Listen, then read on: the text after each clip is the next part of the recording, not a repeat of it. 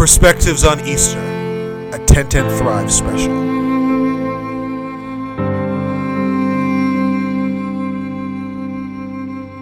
Were you there when they crucified my Lord? The time that Jesus was preaching and teaching, Palestine was not a hotspot in the empire.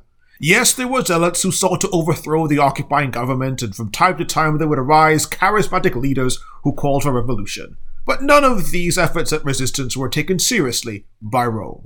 Units of the Roman army garrisoning Palestine under the reigns of Herod the Great and Herod Antipas were not drawn from the famous legions established after the Marian reforms. Use of these professional heavy infantrymen of the Roman army was limited to areas of the greatest strategic significance. They were deployed in territories under ongoing threat, those in which conflict appeared imminent, or those in which the empire could not afford to countenance resistance. We all knew about the legions. Time and again they had subdued armies far larger than themselves, despite being equipped with the same basic weapons: shields, spears, and swords. They swept across the world, claiming kingdom after kingdom for Rome. Ah, Rome, the greatest civilization ever known to mankind. The empire has brought aqueducts, roads, baths, theaters, and palaces to backwater reaches of the world.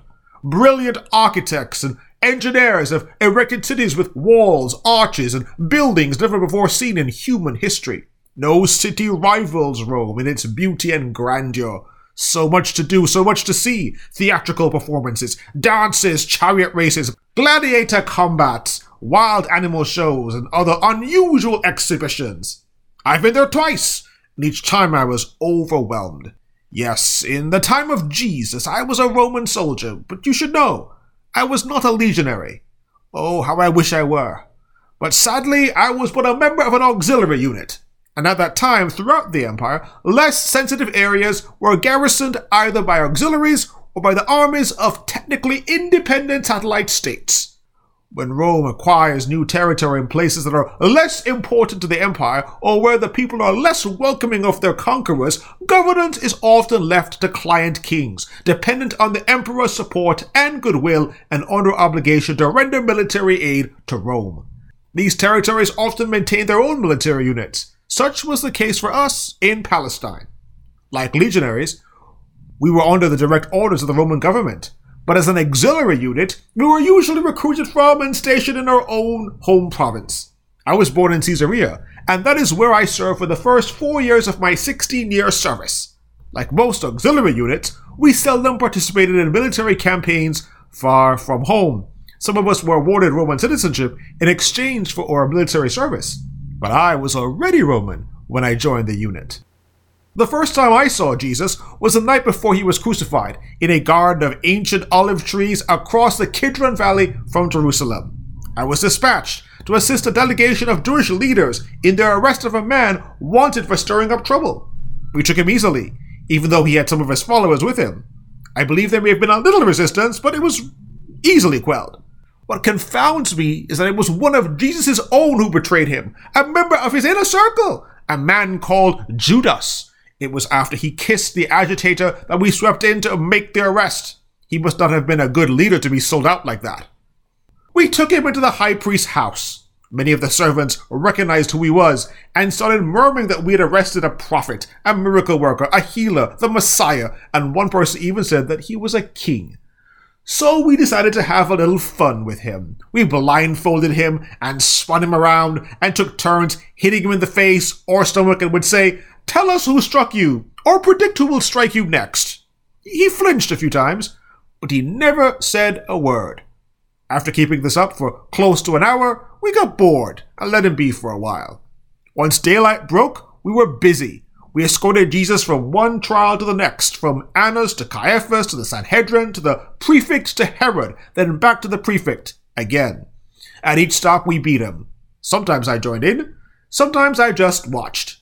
And then before that last trial, we put a purple robe on him, and we twisted together a crown of thorns and put it on his head. And we put a reed in his right hand. After all, if he were a king, he needed to look the part. Then we knelt before him, saying, "Hail, King of the Jews!" After we beat him, we removed the cloak and returned his clothes to him. When we got to Calvary, which the Jews call Golgotha, we crucified Jesus and hung him high between two other criminals. The prefect had written a sign for us to nail on the beam right above his head. It read, "Jesus of Nazareth, King of the Jews." I have to admit, he was tough. He took his beating and endured the suffering on the cross without crying out. He was in obvious pain. You could tell as he grimaced or as he struggled to breathe or as great drops of blood and sweat rolled down his face. Still, he not only bore it all silently, he even forgave us. "Father, forgive them," he said, "for they know not what they do." I knew what I was doing. My job. He was tried by both Jewish and Roman courts. He was found guilty of blasphemy and sedition and sentenced accordingly. And my job was to execute that sentence. And so I did, as I had done numerous times before. This Jesus didn't seem that dangerous to me, but the empire is strong because we quash resistance at the first sign of trouble. After he was crucified, the four of us who were charged with guarding him divided his garments into 4 parts, and each of us took our own souvenir. But Jesus' tunic was seamless, woven from the top to the bottom as a single garment. We did not want to tear this, so we threw dice to see which of us would get it. I lost. It was our custom to offer a man being crucified cheap Roman vinegar wine, which had a drug mixed in it to dull the senses, so that he might more easily endure the suffering of the cross. Jesus refused the wine. At the 9th hour, after he'd been hanging on the cross for 6 hours, he cried out in a loud voice, "Eloi, Eloi, lama sabachthani." This must have taken its toll on him, because shortly thereafter he said, "I thirst." At my commander's direction, I ran and filled a sponge of vinegar, put it on a reed, and gave it to him to drink. Some say this Jesus really didn't die on the cross. Not true. I have been to hundreds of crucifixions, and I have seen hundreds of condemned men, and I witnessed Jesus die. I was there when he said, "It is finished." I was there when he cried out with a loud voice, "Father, into your hands I commit my spirit." I was there when Longinus pierced his side with a lance, and out gushed blood mixed with water. If he were the Messiah, or the Son of God, why could he not save himself? If he could perform miracles, or if he had power to call down angels from heaven, why not do so? Why die such an ignominious death? Well, not for me to speculate on the reasons why. After we confirmed that his body was dead, we took the body down from the cross. Once we transferred the body to some representatives from the synagogue, my shift was over and I could go home for the evening. And so I did. I walked through a crowd of weeping women and I passed crowds of people who were buzzing about what happened, but I paid them no mind. We had put down another enemy of the state, and now that it was over, I was going to eat, drink, and be merry.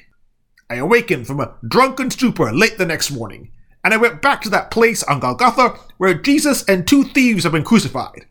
There were few people about, as it was the Jewish Sabbath, and most of them were at worship services.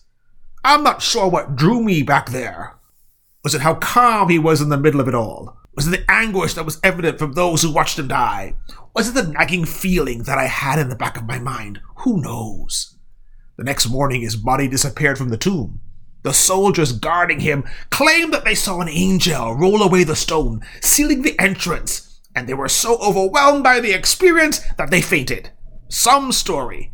It's likely that they fell asleep after drinking too much and didn't notice when some of Jesus' followers stole his corpse. I find it amusing that so many people are saying that Jesus resurrected from the dead.